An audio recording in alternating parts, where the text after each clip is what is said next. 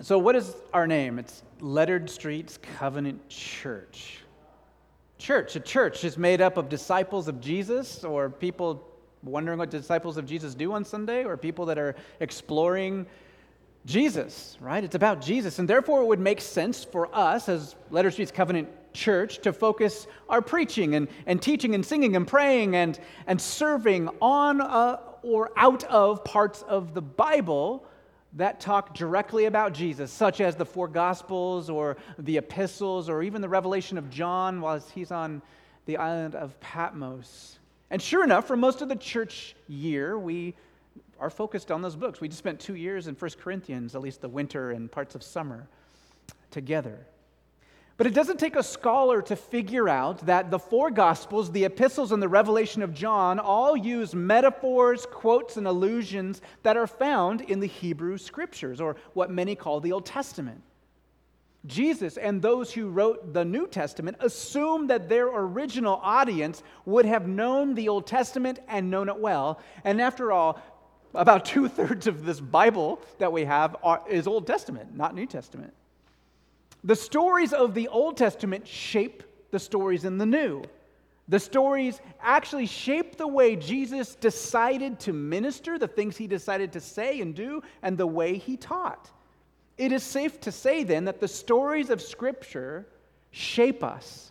And that's why, as a church, we are committed to preaching and teaching out of the Hebrew Scriptures each fall. I know it's not fall, but my kids are back in school already, so it's fall to me. Okay, so we've been doing this ever since we've been a church. We've spent 4 years in Genesis, and this is our 3rd year in the book of Exodus. In these stories, we learn not only about God and about His people, but we learn something of how we fit into this story as well, as God's image bearers. Now, currently we find ourselves in the story of the Exodus from Egypt.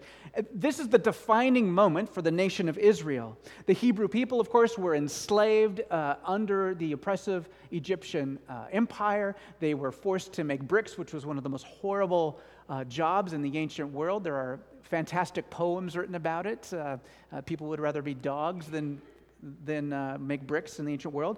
God heard their cry, and He set out to rescue them through the leadership of Moses and through fantastic feats of power, overcoming the perceived gods of the Egyptians. This evening, we pick up the story as the Israelites are already out of Egypt. They're through the Red Sea. They're in the wilderness. And now God is beginning to teach them something of who He is and who they can be with Him. And it's in the wilderness at Sinai where God gives the 10 commandments, literally the 10 words. Well, many of you are teachers, and I don't know if you still do this, but back in my day, at the beginning of term, before you had any instruction, you had pre-tests so that the teacher could find out what they need to teach. So what we're going to do is just have 2 teams.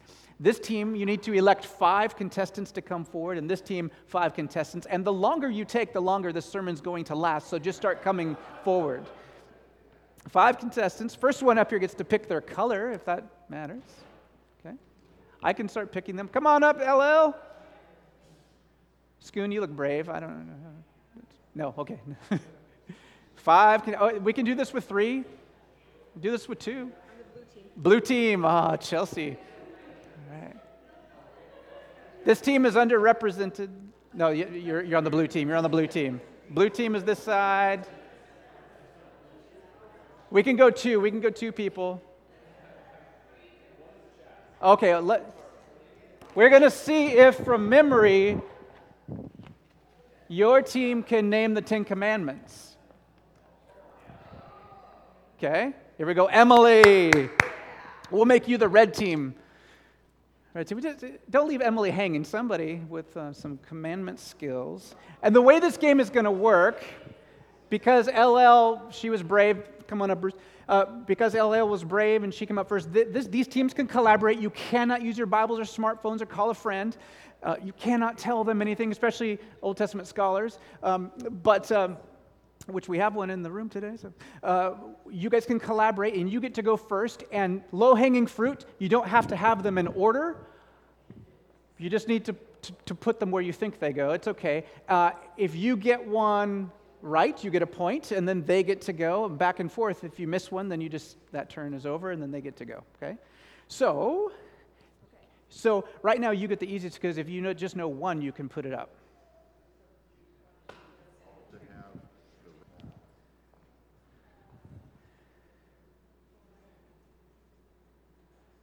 Let's give them a hand. Yeah. Good job.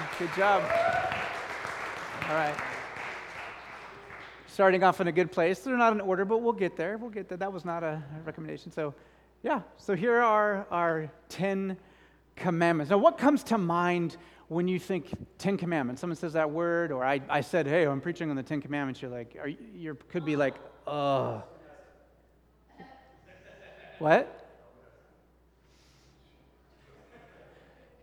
Anything else come to mind when you think of the 10 commandments? Mel Brooks. Heston Brooks, okay, yeah. First commandment with a promise, that's right. Schoolmaster, okay? Yeah. Maybe courtroom controversy, or the big things in the news about where they can be in public places, that kind of thing. Some people have a problem with the commandments. They're sometimes seen as negative, right? I like, Emily, what you did, because you've been influenced by Jesus already. Be faithful to your mate. But originally, thou shalt not commit adultery, right? So some people don't like the fact that they seem to be framed negatively, that these are downer things. And then you find out that Pastor Chris is going to be preaching on these for 10 weeks, because there's 10 of them, and oh my goodness. So I'll give you my promise that I think these are fantastic, that they're life-giving. Stick with me, and I think it will pay off. And I want to talk a little bit about how we think about the 10 Commandments. Are they relevant in light of Jesus? Are they helpful in the world we live in? There's 10 things on here. There's a lot of problems in the world that these don't directly address, right? In other words, why should we care? Why should I take 10 weeks to preach through these 10 commandments? Is that going to be relevant? The Sunday school answer is, well, they're important because they're in God's Word, and He gave them, and so they're important. And that's okay. That's an adequate theological answer, but it's not an answer that produces a deep longing to better understand the 10 commandments. And it certainly doesn't, at least for me, capture my imagination or inspire my heart. And thankfully, there are very good reasons why the 10 Commandments are not only relevant, but life-affirming, and I think inspirational. So much so that we're going to walk through them one by one over the next several weeks, 9 more weeks. This evening, let me just give you a lay of the land. We're going to take an overview of the commandments, and we're also going to deal a little bit with the first one. At least, now, even if you have studied these before, you know, well, which 10 commandments? Because certain traditions, like Orthodox Jewish, Catholic, Lutheran traditions, the first commandment is not, thou shalt have no other gods but me. It is, I am the Lord your God who brought you out of Egypt. Why? That's not a commandment. Because literally, there are no 10 commandments. In Hebrew, it's the 10 words. And so some traditions lump, you shall have no other gods before me, and you shall not make for yourself any idols, as one commandment. That's the second commandment. The Reformed tradition and some others, what we're going to do is look at them in a different way. Don't worry, we're going to cover it all. You're not missing anything. But that's the overview that we're going to have. Let's begin with some observations. Why did God give Moses and the people of Israel these specific laws? Most of them, to me, seem fairly obvious. Don't steal, don't murder, do not commit adultery. Are we to understand that before the 10 Commandments were given by God, that people did not know these things? Of course not. From as early on in the Bible as Cain killing Abel, we understand that murder is not something that God likes. In the story of Noah, we read that the people were only doing evil all the time, so much so that God wiped these evil people off of the face of the earth. Conversely, Noah was a righteous man, and so God decided to save the world through him and his family. On what basis were one people evil and Noah righteous if there was no sense of law or morality? In Egypt, for example, the famous Book of the Dead, dated roughly 550 BC, or 1550 BC, describes a man going before the god Osiris and giving an account of his life. Listen to what he says. So this is a dead man going before the god of death, Osiris, and he says this: I've not committed evil, I've not stolen, I've not been covetous, I've not robbed, I've not killed a man, I've not told lies, I've not committed adultery, I've not blasphemed against my local God. So on the surface, the Ten Commandments don't seem all that original. And in one sense, the Ten Commandments don't really introduce a whole lot new to humanity on the surface. Which brings us back to the question of why these laws presented in this way. And this is where archaeology has helped us tremendously. In the ancient world, when a king conquered a land, he set up what's called a suzerain treaty. And we have many examples of these treaties: the Egyptian, Hammurabi from Babylon, Assyrian, Hittite, and others. And common to all of these treaties are 6 elements. And if you're a geeky note taker like me, you could follow along. I'm going to revisit these in a moment. First, there's a preamble to all of these treaties where the king identifies himself by name and reputation. The glorious Patrick McAvoy, conqueror of the 7 realms, or something like this long, big title. I'm basically your new daddy. Okay, it's all really puffing yourself up. Second, there's a historical review that usually includes the king's exploits and always includes the fact that he just conquered you. I'm the king who just conquered you and killed half your people. Now you are my subjects, my vassal state. Third, there are stipulations. Basically, I defeated you, and the only way we can live in peace together is if you do the following things and don't fall out of line. These stipulations are followed, fourthly, by the command to display the law in a public place. Fifth, the element written into the document is a list of gods who are supposedly there as witnesses. So I, the conquering king, make you my vassal state, and all of these gods of the stars and the moon and everything are witnesses to this new treaty. And last, there is a list of extensive curses if you should break the law, usually ending in some form of horrible death, and a list of blessings if you keep the law, like you stay on my good side as the new conquering king. The motivation to keep the suzerain treaty is fear. The motivation is if you do not follow the treaty of the new conquering king, you will die, and it will not be good. These suzerain treaties or covenants predated the Ten Commandments by centuries, and by the time Israel was wandering in the desert, everyone knew what a suzerain treaty looked like. They knew that when a king conquered a people, this is how you wrote up the new agreement of how to get along in that land. Just like in our culture, there's set ways to write certain things. When I go to the store and Corey doesn't know I've gone, I leave a note. And what do I do when I leave that note? I leave it on a piece of scratch paper that's always in my top drawer. It's just what I do, and she knows that's what I do. Or I send a text nowadays, but scratch paper. When you rent an apartment, if you've ever rented an apartment or a house, there's usually some form of contract that includes things like, I will pay my rent on time at X amount of dollars. I will not trash the place. I will put a security deposit down that I will get back if I don't trash the place. And if you've ever rented an apartment or a house, they all pretty much look the same. It's very familiar how you write a rental document. So when God goes to make a covenant with Israel, it's no surprise that he chooses to use a format that makes sense to his audience, a format that they've seen before. And he uses the format of the suzerain treaty as something that is familiar to his people. But there's another reason that God decides to give Israel this law in this format. Because this law is actually unique among every other treaty in the ancient world. There's nothing like it in the world. And if you want to get someone's attention, one way to do it, and the Bible does this all the time, is to take something familiar and then turn it on its head. Artists call that bending genre, and artists do this all the time. Some of you, if you're nerdy like me, loved the show Firefly by Joss Whedon. It was kind of a cult classic. Here's this sci-fi show supposedly in a spaceship, but it's kind of like a Western. And then there's comedic elements, and there's drama, all mixed into this one, I think, fantastic show. Maybe you're not into that. Maybe you're into Christopher Guest movies like Spinal Tap, Best in Show, A Mighty Wind, and Mascots coming out. These shows bend the genre of documentary. The mastery of these shows is that the deadpan, the straight face, taking themselves in character so seriously when really it's a mockumentary, poking fun with satire at all these wonderful things. And so it takes a standard genre or format that we're familiar with, the documentary, and by turning it on its head, it's so hilarious and can communicate different things than just a regular documentary.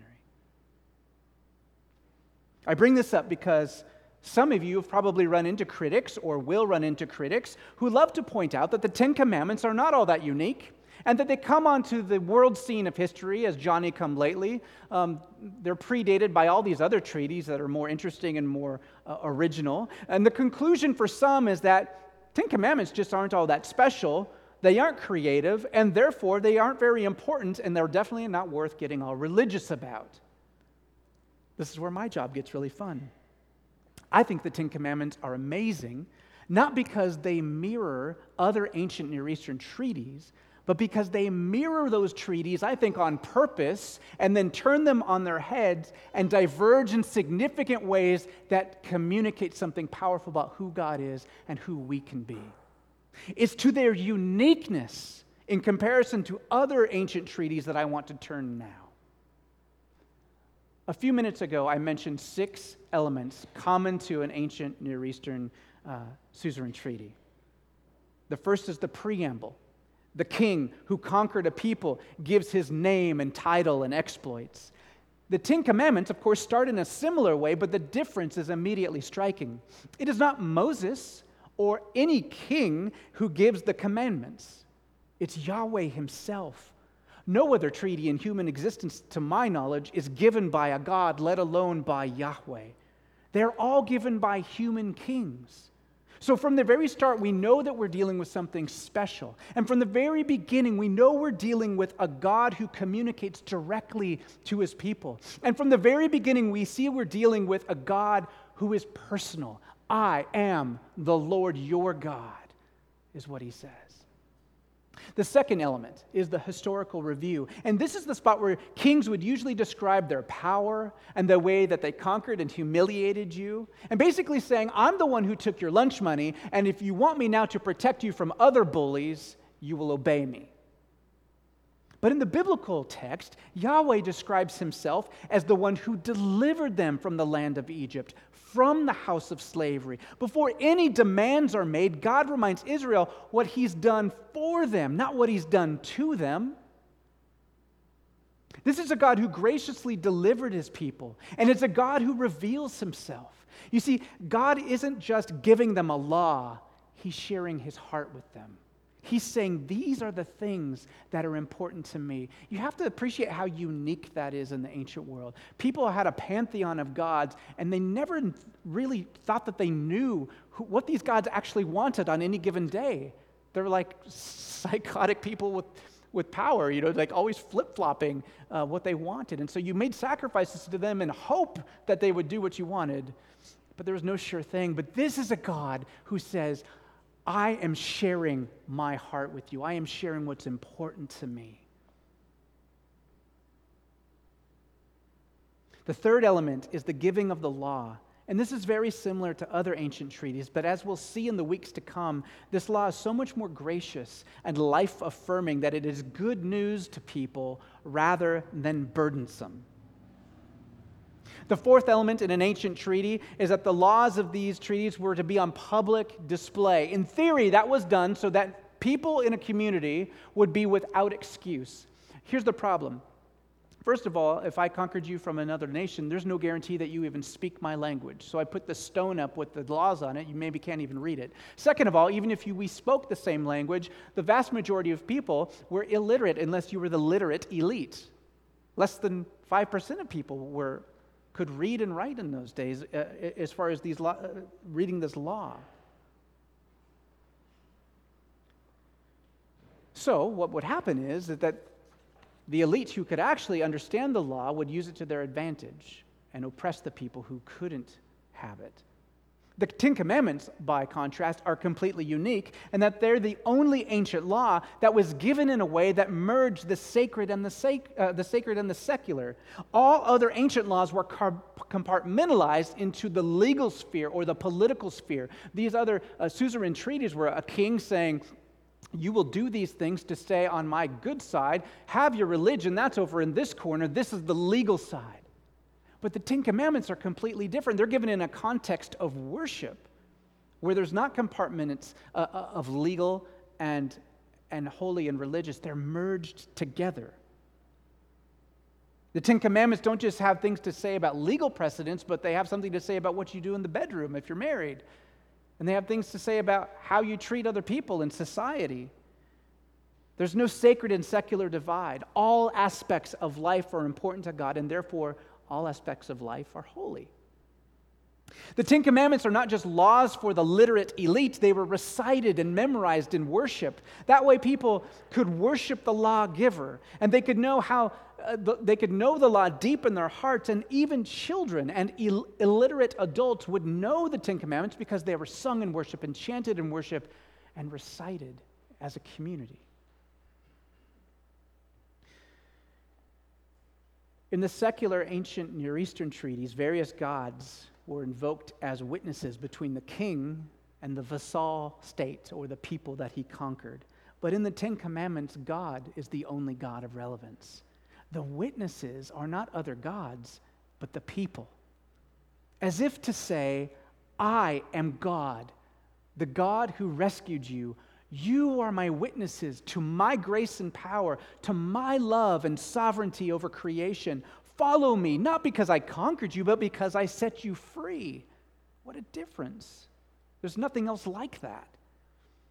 You have to appreciate that the Israelites rejoiced when God gave them the law. Psalm 1 speaks of the joy and blessing of the one who follows God's law. It points to life. Psalm 19 is an outpouring of worship and praise to the God who creates and gives the law. The law of the Lord is perfect, restoring the soul. And of course, later on in that same psalm, the psalmist talks about the law being as sweet as honeycomb, sweeter than honeycomb. Finally, the sixth element of an ancient Near Eastern suzerain treaty was the list of curses should one break the law. You could be put to death for breaking the law because it was seen as treason against the king. It was the law that kept people loyal to the king, and it was fear of punishment that kept them faithful to the law. But the Ten Commandments, at least in their original short form, have no such element about them. In God's law, it isn't the faithfulness of the people that allows them into relationship with God. It's His faithfulness.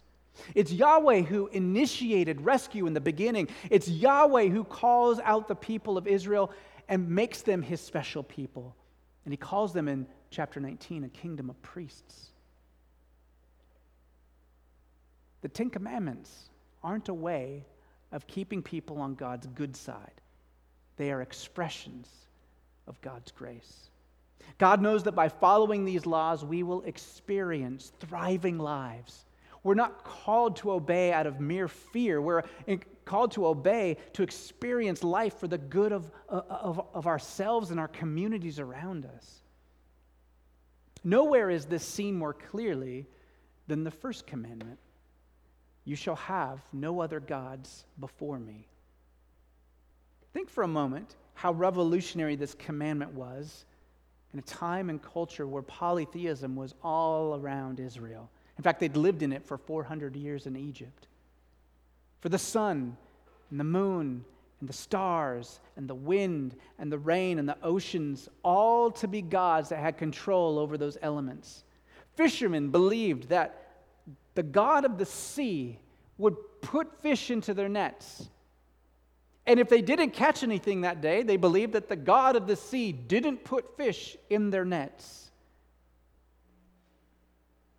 I must have done something not to please the gods. I must up my sacrifice in order to get more fish. And all of a sudden, there's a command to have only one God, the creator of heaven and earth. It would have been mind-blowing, paradigm shifting.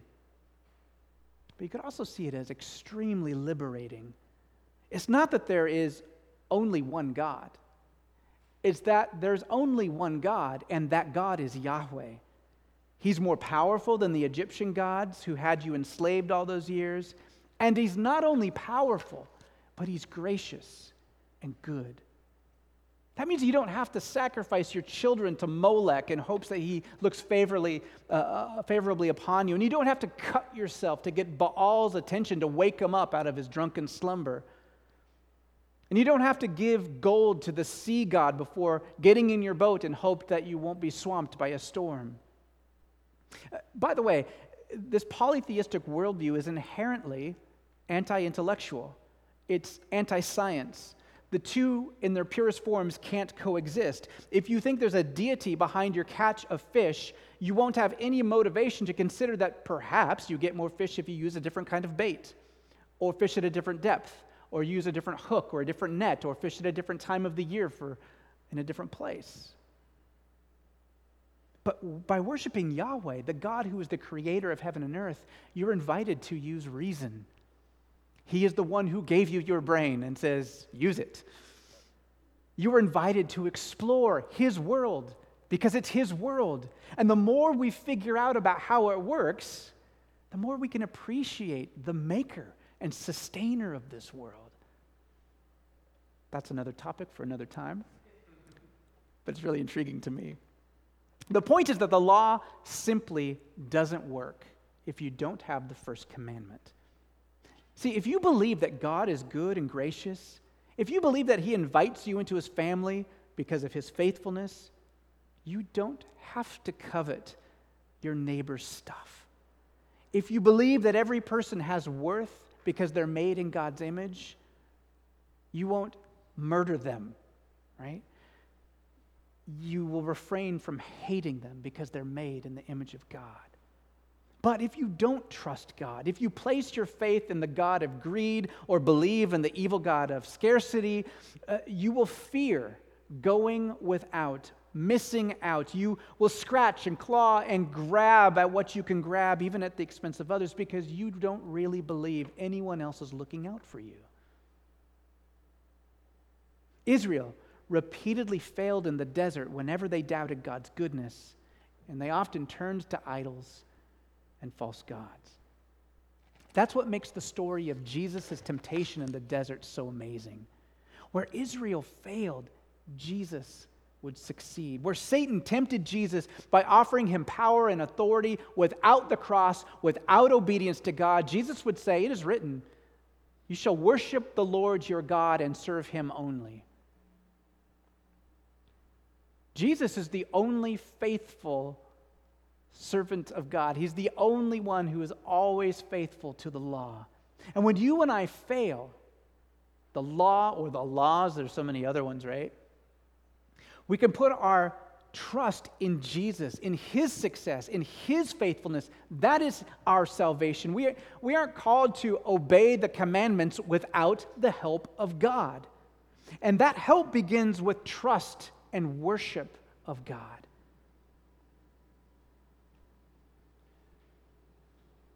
I think if we dig deep enough, we all have a problem with other gods in our lives. And next week, we're going to get more into idolatry and what that can look like. So I'll shelf that for a minute. But I think there's another problem that's also big in our culture. And the fact is that when the Ten Commandments were written, they were written in a time when everyone was religious. It wasn't a matter of believing in God. It was a matter of which God to believe in. Joy Davidman, writing in the mid-20th century, notes that for modern people, the command, "Thou shalt have no other gods before me," should also mean, "Thou shalt have me." You shall worship God. I think that's a struggle for some of us too, just going through life that's pretty dang comfortable for a lot of us in this culture without ever even giving God consideration that he is the giver of all of these good things. In fact, today, more people come to know Yahweh and Jesus out of a polytheistic or animistic culture than they do from a materialist secular culture. Because at least those people are used to worshiping gods for everything. And it's great when they say, "Wait a minute, I just have to worship one? So much easier. And he does the sacrificing for me." I mean, that's a fantastic gospel. But if you're living in a world where you're upwardly mobile and you don't think you need anything, it usually takes quite a shock to the system to turn to God. It takes an illness or a loss or some smack in the face that is painful. Let me suggest 3 simple ways we can respond to the first commandment. First, be honest. If you don't put God first in your life, like probably most of us in some areas of our life, admit it. If you don't feel especially close to Him, He already knows that. Confess it. Confront your apathy. Write it down. Say it to someone you trust. Speak it out loud to the Lord about your divided allegiances. That's the first step, and often for me it's a repeated step toward new life. The good news of Jesus is that He is faithful. He alone fulfilled the law. The gospel is not that certain really good people can be Christians. It's that Jesus is the only Savior, not you and not me. He is faithful on our behalf. We always talk about how Jesus died on our behalf. Absolutely. But He's also faithful on our behalf. All that stuff in the desert where He defeats Satan, that is basically Him recapitulating Israel. He is doing what Israel could never do, what they failed to do. He's saying, I'll do this for you. I will be the faithful human being. And He's the faithful human being for you and me as well.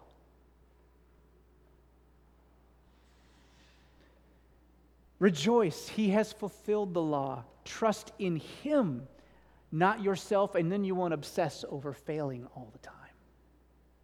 Second, ask for help. The gospel, part of the gospel is that Jesus covers our sin and fulfills the law on our behalf. That's absolutely foundational. That was step 1, confessing it because He already took care of it for us. The second part, though, is that He gives us His life, His Spirit in us to make us new people. For those of you who are following Jesus, have you, think about like the day you started following Jesus, if that was a time, or even think back 5 years, have you changed at all? I mean, I can't tell if it's just age or having 3 kids now, but I think I've mellowed some. I think my character is changing as I allow the presence of God over the years to chip away the rough edges. I've got so much more to go. But He's changing me, you guys. I know so many of your stories now, walked with you. He's changing you too. And if you ever doubt that, and you and I have even some relationship, I bet I can show you a way I've noticed it. And I bet people around you do too. Ask the Spirit of God who lives in everyone who has faith in Jesus. Ask Him to help you love God more, to give you more desire for Him. Ask Him for the ability to trust in Jesus. You can ask for that. That's a great thing to ask for. Ask the Spirit to help you be more like Jesus. That's the second thing you can do. And the third, and this isn't like, well, get the other 2 done first and then the third. The third will help you do the other 2. The third thing is to be in Christian community. I can't emphasize this enough. This is where we are exposed to the gospel. And Sunday is an essential part of that. And obviously, I'm preaching to the proverbial choir right now because you're here on Labor Day weekend. I mean, good for you. But make sure it's a priority. Yeah, I'm going to lay up a stinker sermon. This might even be one in your opinion. I'm sorry, but it's not always about your experience, you know. There's going to be times when I didn't like any of the songs today. Well, tough. You get communion later, and then that's really awesome. Yeah.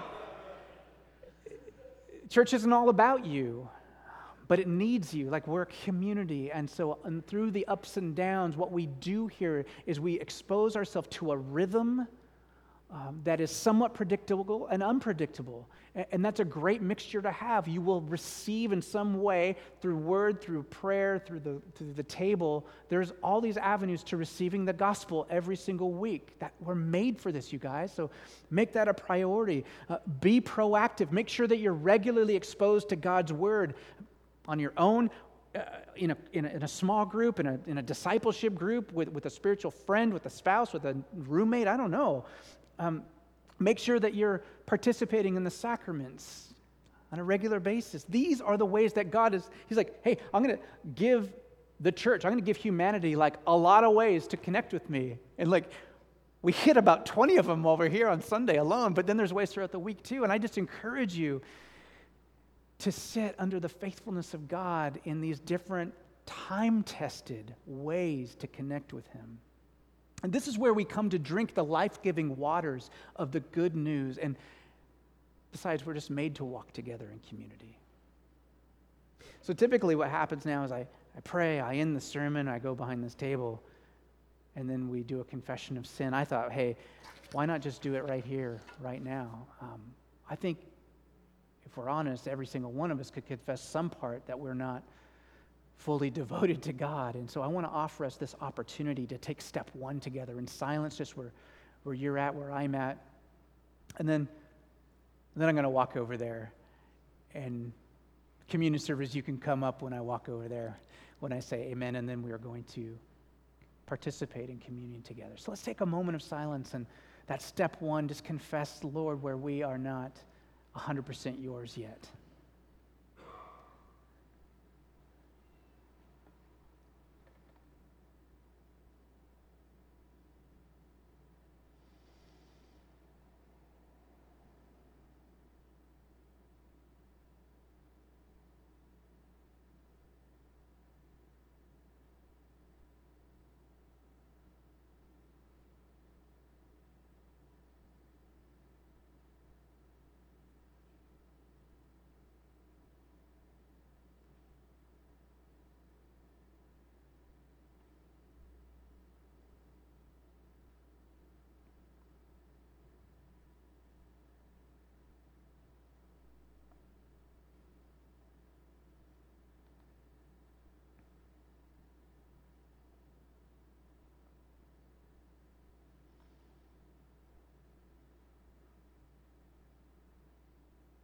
Thank you, Lord, for hearing these prayers of confession. Forgive us, Lord, for doing what our culture has ingrained in us so well, to hedge our bets and to diversify and to not put all of our hope into one person or one basket, just in case it fails us.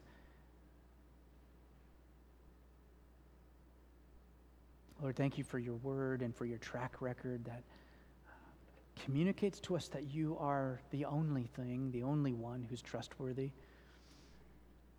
And would you help us by your power to overcome our fears, our allegiances to other things we think will bring us life. And help us to be wholehearted in our pursuit of you. Thank you that you are faithful and just to forgive us when we confess to you. May my brothers and sisters and I experience